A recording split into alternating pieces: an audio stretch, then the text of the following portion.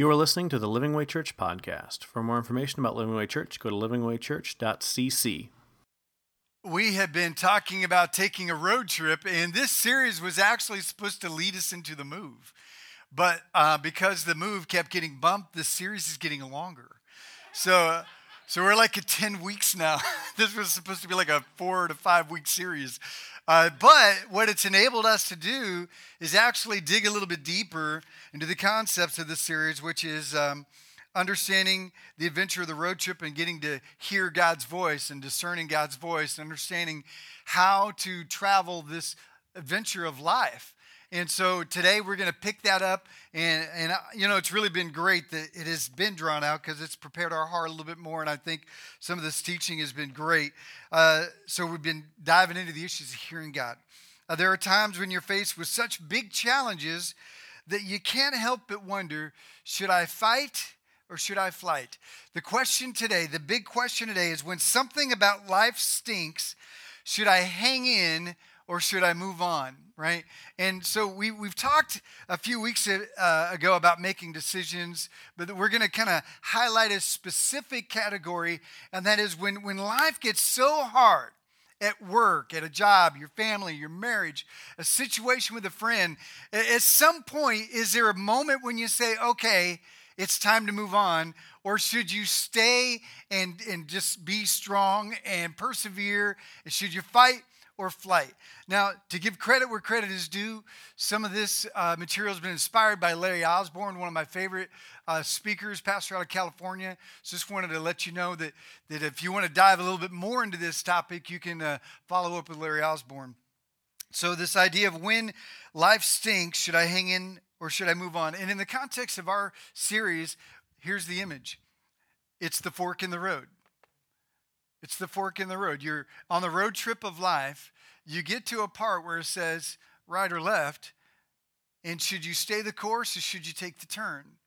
And so we're going to ask that challenging question. But before we do, I'm going to give you the simple answer. If we just had like 10 minutes after church, here's the simple answer. If we were talking briefly, I would tell you this. It's found in 1 Corinthians 7, very simple verse. Paul is dealing with the challenges of being single. He talks about the challenges of being married. He talks about the challenges of the workplace in the context of what they and how they live. They have indentured servitude, which is translated into the word slave in the Bible. When we see slave in the Bible, is not roots. It is not people who are stolen from their land and taken, hundreds of thousands of miles away and forced into, kind of an animal-like treatment. No, this was a bonded servant. This was so when you see that in the Bible, don't ever, ever, ever think the Bible encourages that kind of behavior of slavery.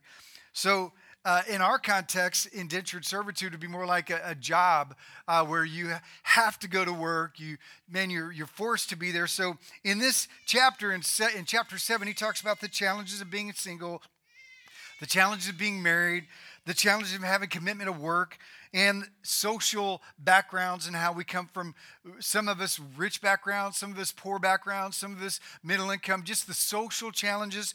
After he talks about all of them, he says this in verse 17. He says, nevertheless, each person should live as a believer in whatever situation the Lord has assigned to them, just as God has called them. This is the rule I lay down in all the churches. So the simple answer is, should I fight or should I flight? Should I stay? Should I stay or should I go? What should I do? Here's the simple answer. If you can't get out of pain or a problem ethically, hang in there. Okay? Bloom where you're planted. God has a plan in the midst of your trial, whatever the situation the Lord has assigned you. That would be the simple answer. Based on that passage, he says, whatever situation the Lord has assigned you to, just live there. Be a believer in whatever context you have to be in. If you can't get out of it ethically, if you can't get out of it in a way, how do you know if it's ethically or not? Well, that's the question we're going to answer today. But initially, the first answer is, if you can stay there, stay there. If you can't get out ethically. But then he says this in verse 20. He says, Each person should remain in the situation they were in when God called them. All right, same idea. But he says, were you a slave when you were called? Don't let it trouble you. Although, if you can gain your freedom, do so. So the idea is bloom where you're planted at, but if you can get out in a God-honoring way, do it. Get out. So the second thing is this, a simple answer. If you can get out of pain or a problem ethically, well, get out as soon as possible. So if you can't get out ethically, stay put, stay firm, stand strong, just hang in there. But if you can get out ethically in a way that honors God and honors those around you, then get out as soon as possible. Realize this, God has not called us to suffer for suffering's sake. You're not like a self-appointed martyr. It's hard. There are some people, they just relish in the pain. And half the time I talk to some people, they're like, how's it going? It's hard, man. It's hard. Life's hard. Job's hard. Family's hard. Life's hard. Oh, it's hard. Well, hang in there, man. Hang in there. But if you can get out ethically in a way that honors God, well, get out, because God doesn't, he doesn't love you suffering. However, he does put us in places of tension in order to mature us and chisel us. We're going to talk about that in a second. But realize God does not take pleasure in your pain. We're not called to suffer for suffering's sake. We are called to suffer for righteousness' sake, for the sake of the gospel. So get out if you can. If you can avoid pain ethically, do it. But if you can't, embrace it. It's like this. Think about boxing. Like if you're in a match and you feel like you're being overpowered, what they often do is they'll just lean in. They'll just lean in. They'll just keep moving in. This guy's throwing punches at you, and what they do is they just lean in to where they can't land a sock, right? They can't land a punch. So here's the day. You feel like life is punching at you and you can't get out. Well, just lean in. Lean into it. Embrace it. Right? But if you can get out, get out. Bloom where you're planted. The first thing is this. The basic rule of life is that bloom where you're planted. But there are exceptions. So when there is an opportunity for you to get out of a situation and you want to know if it's God's will to stay or to go, then you need to ask yourself some questions. But before I give you those 4 questions, I need to clear up something so that you can know the difference between a temptation and a trial, because a lot of times we confuse the two of them. Something that a lot of Christians seem to miss is that temptation is this, when we have a desire to do something wrong. And sometimes we give into it and it causes trouble in our life. And then we think, God, I'm going through a hard season. You're like, no, you're going through the consequences of temptation that you gave into. And you're living the fruit of your poor choices, right? So don't confuse that temptation and the consequences of that temptation and that sin with a hardship. Because a hardship is this. A trial is when we face a hardship that's external, that is coming at us, and it could be an internal hardship too, it could be emotional, it could be a challenge inside. Sometimes we look at our temptations as a hardship. God, just give me the strength to say no, right? We think I'm just struggling. It's been a hard week this week. Well, that's not a hardship. That's temptation. If I have a strong desire to do something strong, or if I have a strong desire to do something wrong, that's not a trial. That's me dealing with the flesh, right? So God does not send temptation. We're going to take a look at the verse for that in a minute. Temptation can, however, bring difficult situations when we make the poor choices of giving into it. But that's not a hardship or a trial. God does not tempt. However, God, listen to this, does allow hardship. God does allow trials. Notice this verse in 1 Peter 4:19. He says, so then, those who suffer according to God's will should commit themselves to their faithful Creator and continue to do good. See, there's going to come times when God allows you to endure or allows you to have hardship, and your response is to endure. Knowing the difference is important because how we deal with temptation and how we deal with trials are different. Each one of them has to be dealt with differently. And here's the strategy with dealing with each. Okay? The first one is this. When facing a temptation, we win by running from it. When facing a hardship, we win by standing up to it. And what we kind of do is we tend to reverse the two. We tend to try to stand firm against temptation, and then we run from hardship. But it's just the opposite. See, let's take a look at the first one. When we face temptation, we are to flee. We are to run. We often think running is a sign of weakness, but actually it's just the opposite. It's wise.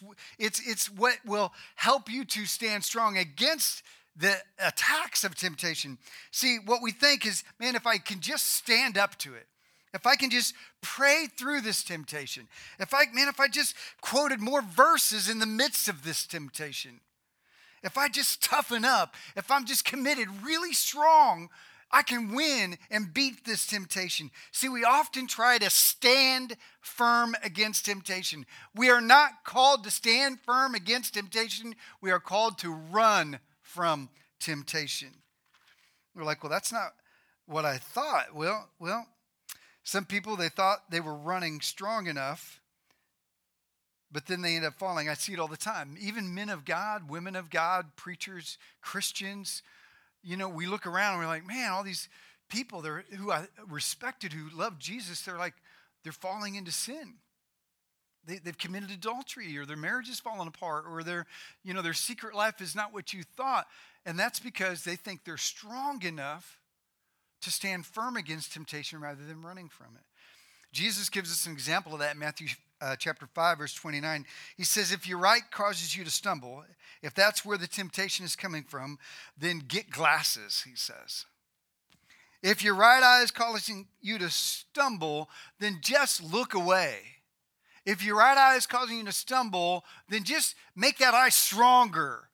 Look at some verses instead. No, what it says is, he says, if your right eye causes you to stumble, if that's the place where your temptation is coming from, he says, gouge it out and throw it away. Now, I want you to know that this is hyperbole. Don't come to church next week with patches on your eye. Because all of y'all went home and said, man, the Bible said, wouldn't that be something if we actually did that? We'd all be blind.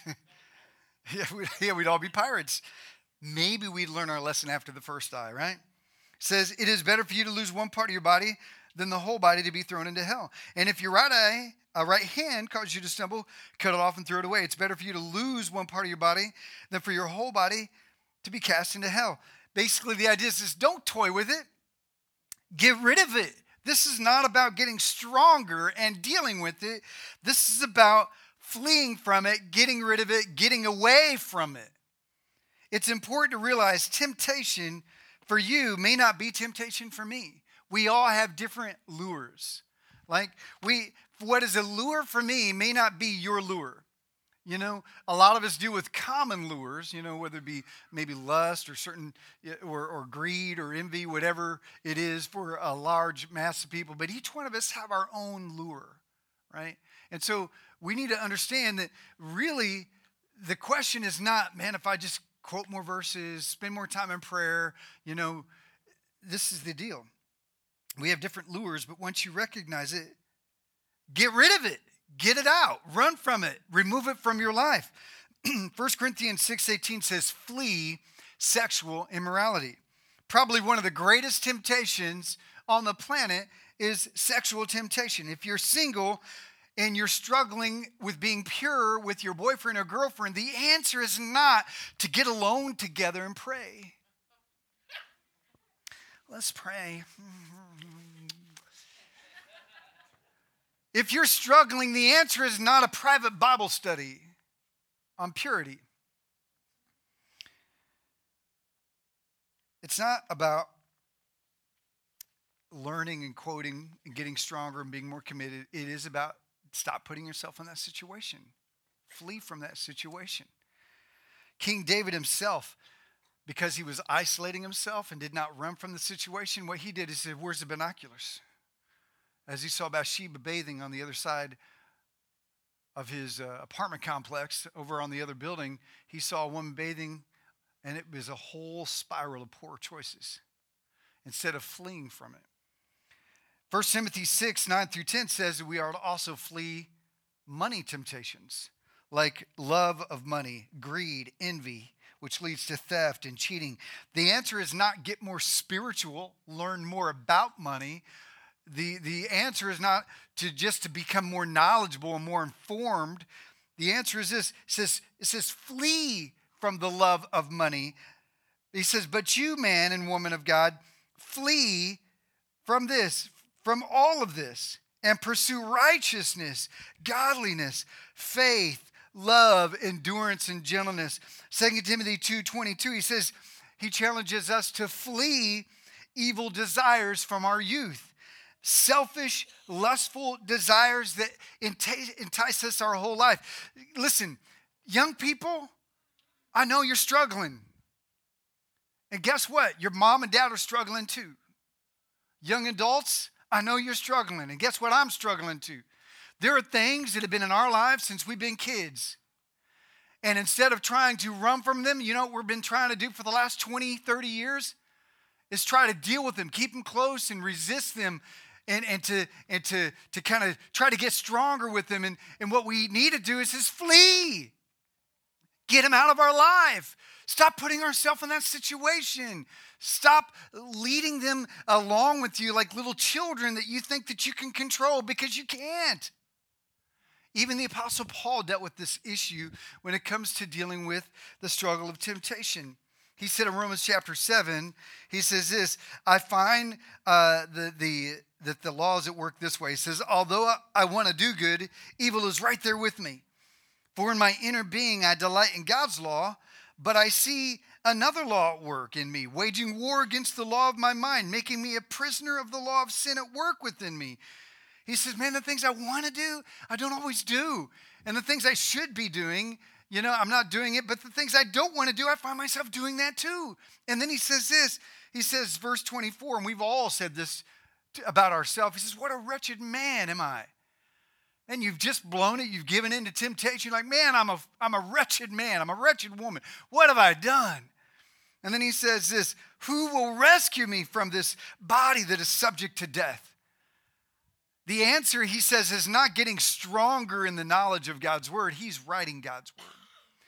And it's not just this whole idea of just praying more and just, you know, just kind of getting stronger, more committed. He says this, the only answer is this. He says, who will save me? And he says, thanks be to God who delivers me through Jesus, our Lord.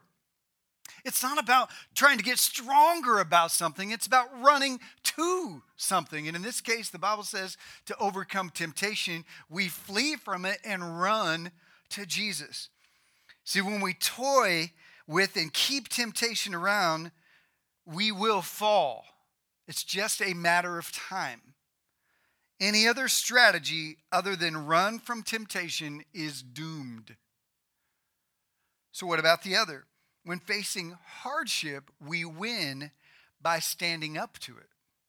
Emotional attacks, depression, discouragement, loneliness, attacks from the enemy, persecution, trials, and trials because of our faith in Jesus. This hardship is not won by running from it, but standing up to it.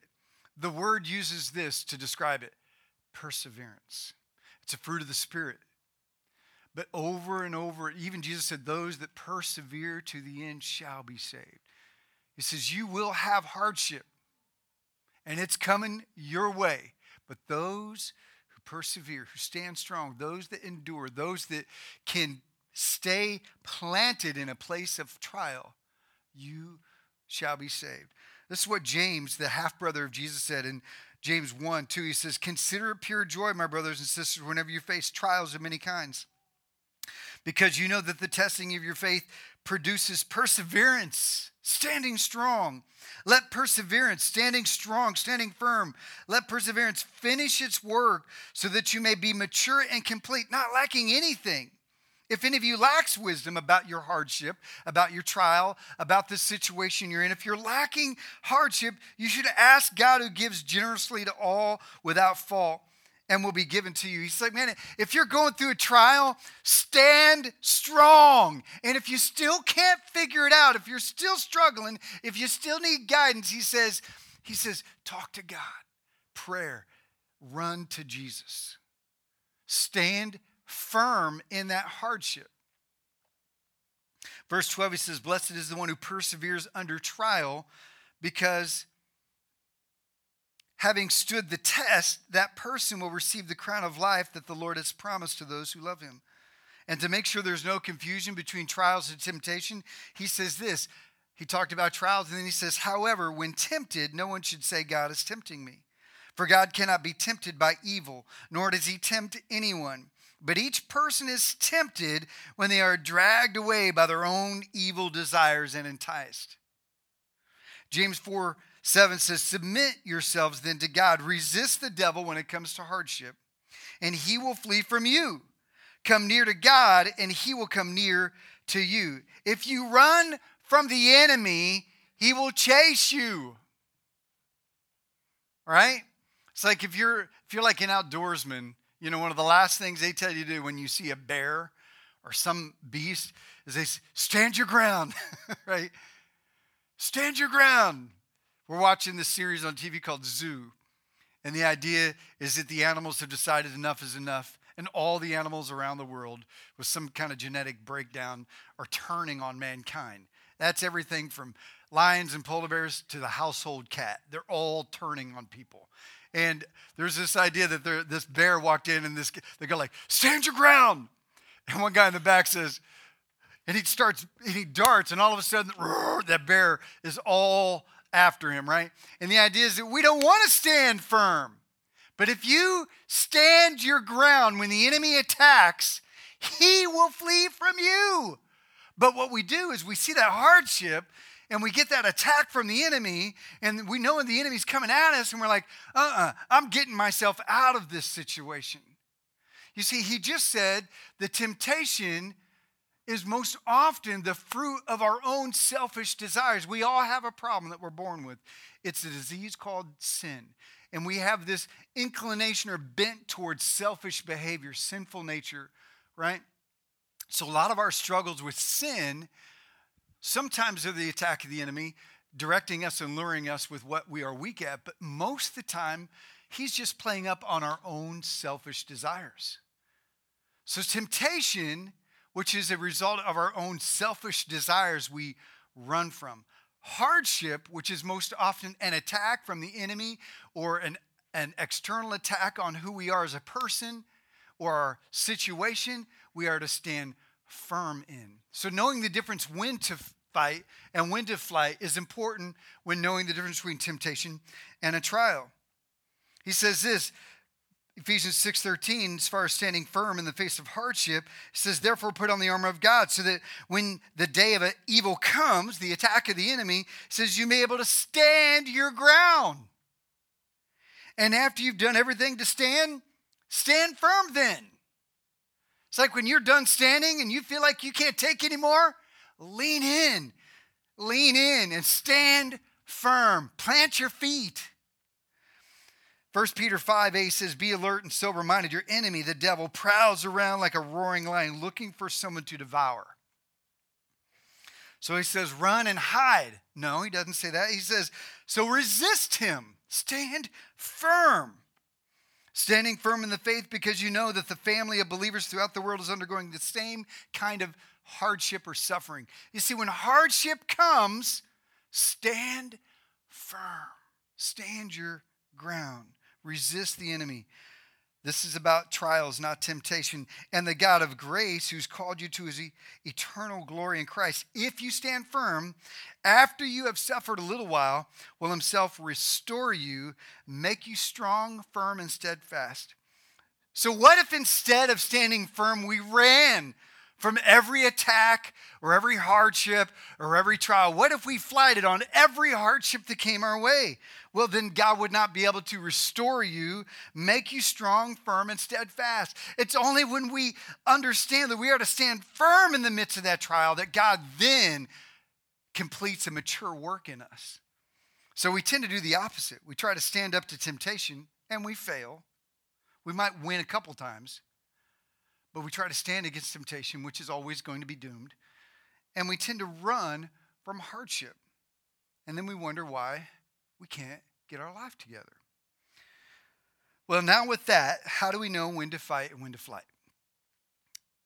Money problems. Maybe you got some money problems here, You're like, man, I don't know what to do. I don't know if I should file bankruptcy. I don't know if I should quit my job.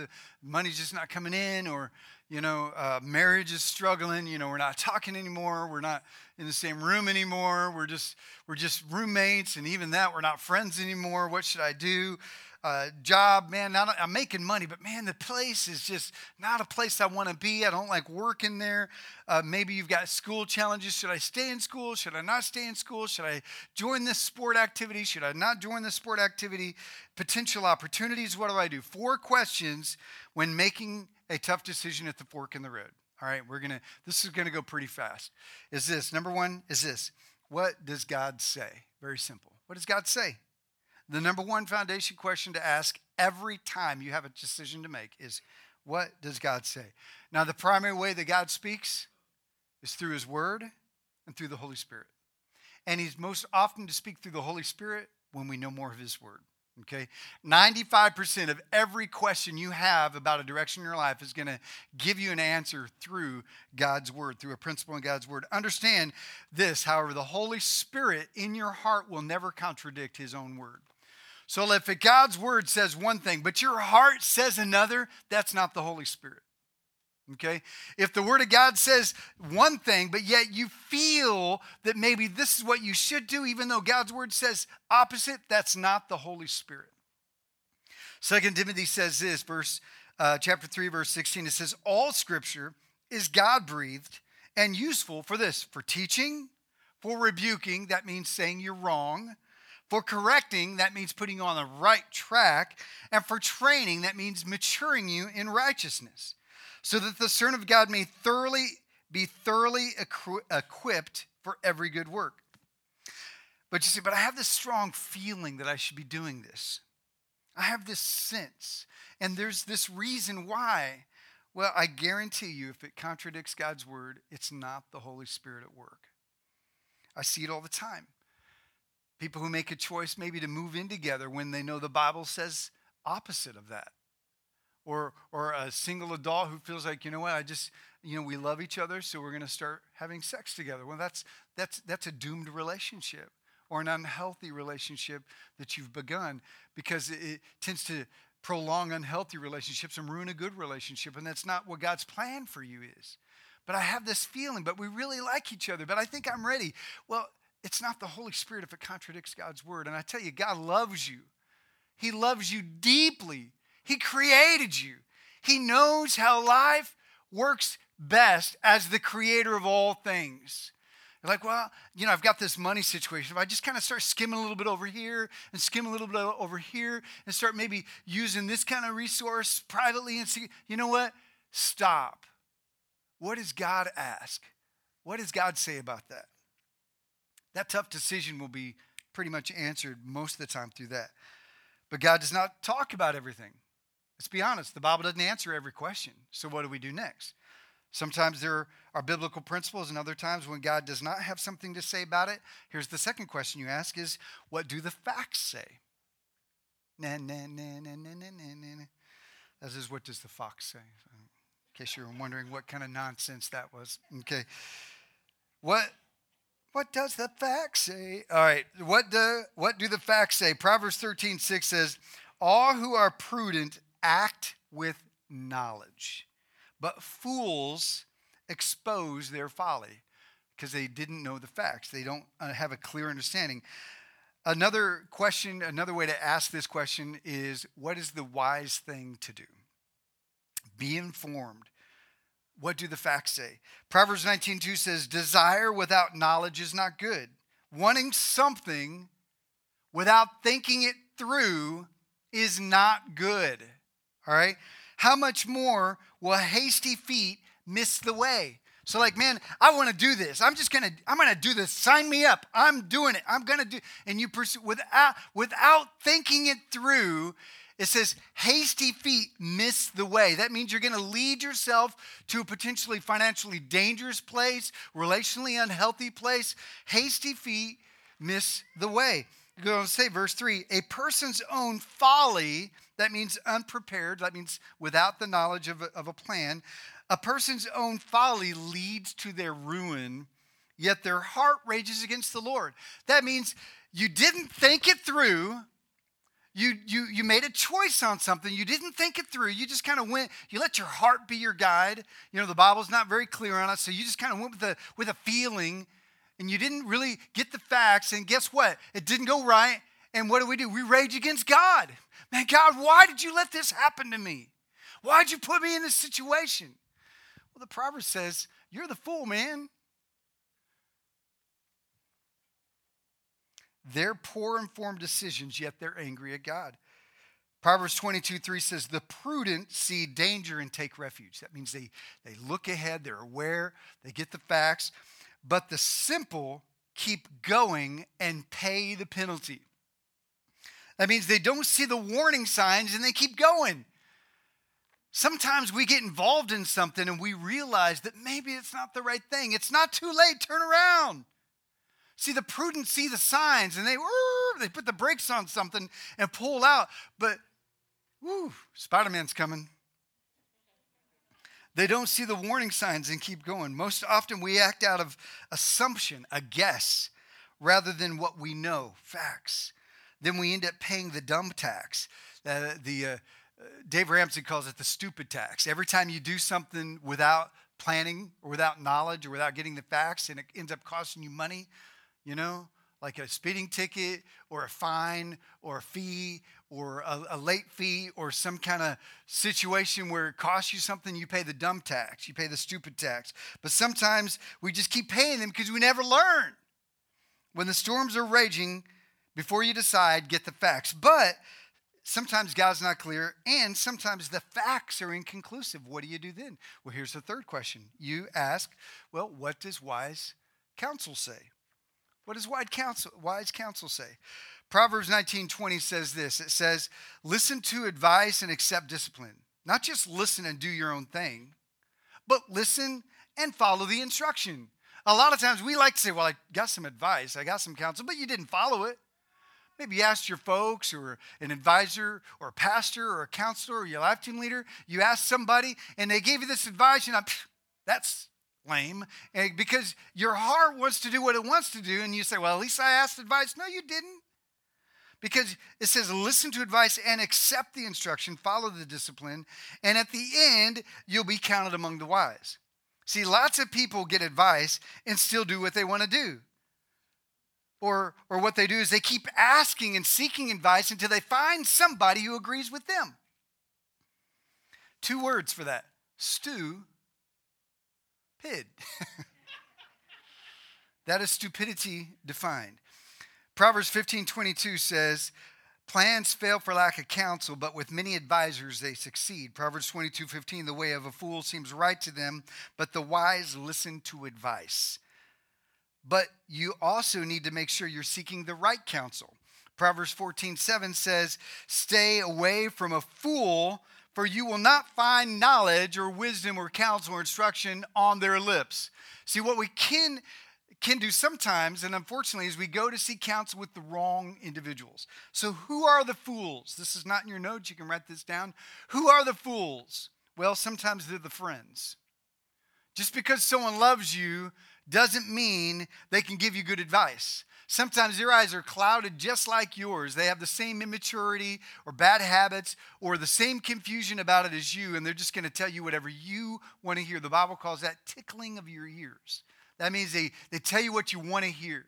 So sometimes even your friends can be the fools. Another one is the chaos lives. That means if you go to someone, before you ask them advice, look around at their life. There are some people, their life is like 24/7 crazy town, right? Everything in their life is like out of order. So you got to ask, how's it working for you, man? It reminds me of like the guy at the bar who says he's having girl problems, and the guy next to him says, here, I'll give you some advice. I know all about women. I've had 7 marriages. That's the chaos lives. Here's another fool, and that is the wicked lifestyle. Worldly, successful, but wicked lifestyle. Proverbs 12:5 says, the plans of the righteous are just, but the advice of the wicked is deceitful.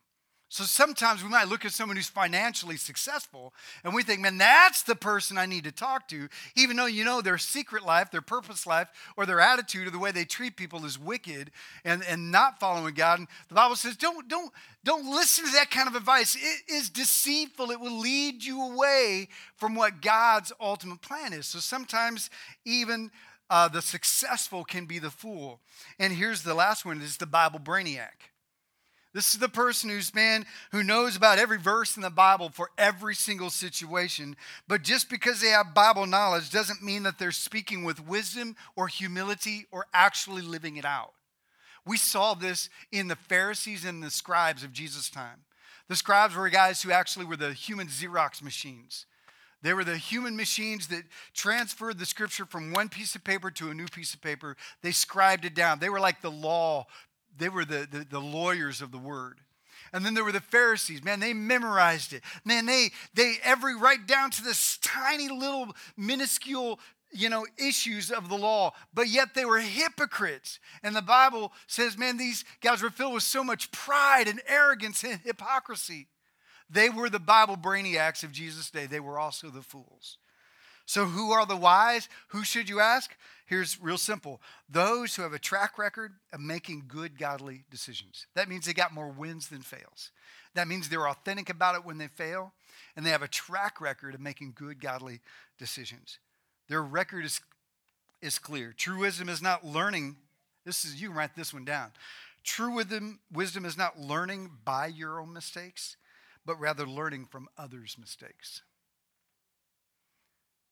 That is the truth. You want to be wise? Listen to the successes and failures of those around you. Okay, so what if God's word is unclear? What if the facts are fuzzy? And what if wise counsel is inconclusive? Here's the last question. It's this. How will this decision impact others? There's a simple dynamic verse in Philippians chapter 2 that gives us good direction actually when making all decisions. And this is, again, when you're facing a hardship and you're not really sure how to handle this. Should I fight or should I flight? You've went through the questions and you still don't have an answer. Here's the last answer. Philippians 2:3 says, do nothing out of selfish ambition or vain conceit. That means don't do things for personal advancement, self-promotion, or self-pleasing arrogance. All right? He says this, rather, make decisions in humility, valuing others above yourself, not looking to your own interests, not only to you, some translations say, which we do naturally as we think we make every decision based upon our own comfort and success and we want ourselves to win. What if we made decisions that was based on letting the other guy win, letting the other person win? Imagine what kind of world, how much more rich would our world be as far as like relationship wise if Christians made their decisions based on what would help the other person succeed over their own success. See, that is the core of the nature of Jesus Christ and what he's called us to do. This is opposite of everything the world says to do. Opposite of everything. That's why Jesus is a 180 from everything the world says.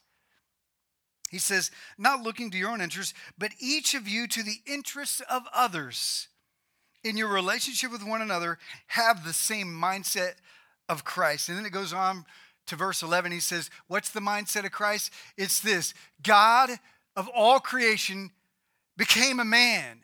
And he walked the earth not as a control freak who rightly had every authority on the earth to ask and to do anything he wanted. He didn't build himself a kingdom and a big giant golden throne to sit on. No, he came and he served and he gave his life. Not just giving his life, but he gave his life on one of the most disgusting, most embarrassing, most insulting ways of death ever created, and that is the crucifixion on a cross.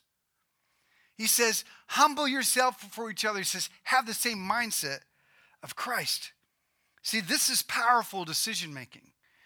What does this do for others? We are no longer living for ourselves, but unto Christ This is the question that separates the selfish baby from the mature. In a marriage, in a home, and at work, looking out for ourselves, the more selfish we are, the more destructive we are in our life. So let's try this out for a couple of illustrations, a couple of examples. Say you have a tough marriage situation. Well, God, what should I do? My marriage is just kind of not working out. Things are tough. It's uncomfortable. It's difficult. Should I fight or should I flight? Well, what does the scripture say? Well, the scripture says stay put. Okay, the Bible says love and respect. You love regardless of whether she respects you, and you respect him regardless of whether he loves you. That's the miracle power of the love and respect. There are a few out clauses, however, abandonment, adultery, but those don't have to be the nail in that coffin. You can still push through the sins of your partner and see God work. But those are out clauses. So what are the facts? Well, unfair assumption of the facts. Sometimes you like to take those clauses and force them into a reason because you just want to go. Well, what are the facts? What are your motives? What does wise counsel say? Not just friends and family, because they're going to side with the one they love, you. How does this affect others? How will this affect the kids? What does this mean for our future together? What does this mean for our lives? Here's another example. Tough money situation, upside down in our finances. We're like massive amount of debt. Should I pay all my debt and struggle, or should I file bankruptcy? What should I do? Well, what does the Bible say? Well, the scripture says pay your debts. But the scripture also gives an allowance for bankruptcy. Bankruptcy is in the Bible. It's called the year of Jubilee, and every 7 years, people were released from their debt. And they were given this opportunity to start over and fresh without that burden of debt, living with that pain and that suffering, on their back and on their heart and mind. All right, well, what are the facts? Can I get out of this legally and ethically? What is wise counsel? And I'm going to talk about your attorney, and I'm going to talk about your parents. I'm talking about wise counsel, those that have a successful track record, who are living righteous lives. What do they say about it? Okay, let's try the next one. Money is tight. I want to move in with my boyfriend. I feel like this is the best thing that we can do to save money. We want to get married one day. What does Scripture say? Well, the Bible's pretty clear on this. Don't do it. Don't do it. Don't move in together. All right? It honors God when you live holy lives, and God, you're building a trust foundation for a marriage that's going to be successful. So just push through, stand through, endure, persevere. And when you get married, you'll be, woo, man, it's great being married. And we don't have a lot of sin that we have to repent of. How about going back to school? Should I go back to school? You're an adult. What should I do? Well, what does Scripture say? Well, nothing. Doesn't say anything about this. What about my motivation? That might be a Scripture thing. Am I pursuing selfishly this goal? Well, what are the facts? What's the price? Is it affordable? Can I do it with the loans? Will this help my ministry? What's wise counsel say? Well, that's inconclusive. How does this affect others? This is where I personally involve this. See, my goal was to go back to college and get my doctorate by the time I was 30. And guess what? I didn't do that. I didn't end up going to school. And I did after I got after I graduated from Bible College, Christ for the Nation, Dallas Baptist University. I never went back. I graduated, but I didn't go back and get my master's and my doctorate. And every year, I've got a whole folder on my computer filled with college information. But I have to ask myself, I go through this list: money, time, ministry, how will I affect our church, and I can get through all that filter, but it stops dead at how will this affect my family. And all of a sudden I realized, you know what? This is going to affect others in a bad way, so I don't go back to school. All right? Now, there might be a season when I get to do that, and some of you, it doesn't affect your family the way that it would mine because of the way ministry schedule is, but that was for me, right? These 4 questions can help you in the middle of a fork in the road when you're not sure which way to go. But maybe you're in a trial right now. Maybe you're facing temptation right now. And maybe you have fallen into temptation and you're dealing with your poor choice and it's hard. Or maybe you're in the midst of a storm and a hardship. The Lord is here and he is with you. And I want to leave you with this verse right here. Philippians 1:27. Once you've made a decision, what do you do now? This. Whatever happens, I love this. Whatever happens, conduct yourselves in a manner worthy of the gospel of Christ. Then, whether I come and see you or only hear about you in my absence, that means whether my plans work out and I get to be there or whether my plans don't work out. Whatever happens, he says, I will know that you stand firm in one spirit, striving together as one for the faith of the gospel. You see, this is not about avoiding trials. This is about being where God wants me, because that's the best road to be on. Let's pray. Father, thank you so much, Lord. We just give you praise and honor, Lord, for this opportunity to be together to worship and to hear your word. And God, I thank you that you have challenged us today to follow you. And Lord, some people are at a fork in the road right now. Are they going to serve God, or are they going to serve themselves and continue to be the king of their own life? When God is calling you, whoever you are in this room, God is calling you to not sit on the throne of your life, but to let Jesus sit on the throne of your life. And you're faced with that decision right now. The fork is in the road. What should you do? Will you run from this, or will you embrace this and stand firm in knowing that God loves you, cares for you, and is called for you to be in relationship with him? How will you respond today? I want to give you a chance to say, Jesus, yes, here I am. So I want to encourage you all to pray this prayer with me. It's just a simple prayer, and I'm going to have you pray it in your own words. I'm going to walk you through it, but you just pray it in your own words. If you're here and you'd be like, I want to make that decision, then just take a moment to talk to Jesus. Let's start by this. Just tell Jesus that you love him. God, I love you so much. God, thank you for loving me, giving your life for me. Go ahead and tell Jesus, thank you for the cross. God, thank you for the cross that you took for my sake to forgive me of my sin. Now just take a moment and tell Jesus that you want to give him your life. Say, Jesus, here's my life. Here's my sin. Forgive me of the choices that I made that haven't been very wise. God, here's my heart. Here's my life. I give that to you, the good, the bad, and the ugly, Father. I lay it at your feet. Forgive me of my sin of following myself rather than following your plan. God, you know I've messed it up in some ways. And Father, I want that to change today. Now, just take a moment, if you're still praying that prayer, and just tell him thank you. God, thank you for loving me. Thank you for forgiving me. Thank you for receiving me. God, I choose you. I choose you. Sit on the throne of my heart, Jesus. On the throne of my life. In Jesus' name, amen. Amen. If you prayed that prayer in your own words, hopefully, and you did that with humility, God embraced you, welcomed you, and you're part of the family of God. And I'd like to encourage you. Thank you for listening to the Living Way Church podcast. If you enjoyed this message, we hope you come visit us in Garland, Texas. For directions and more information about the church, go to www.livingwaychurch.cc.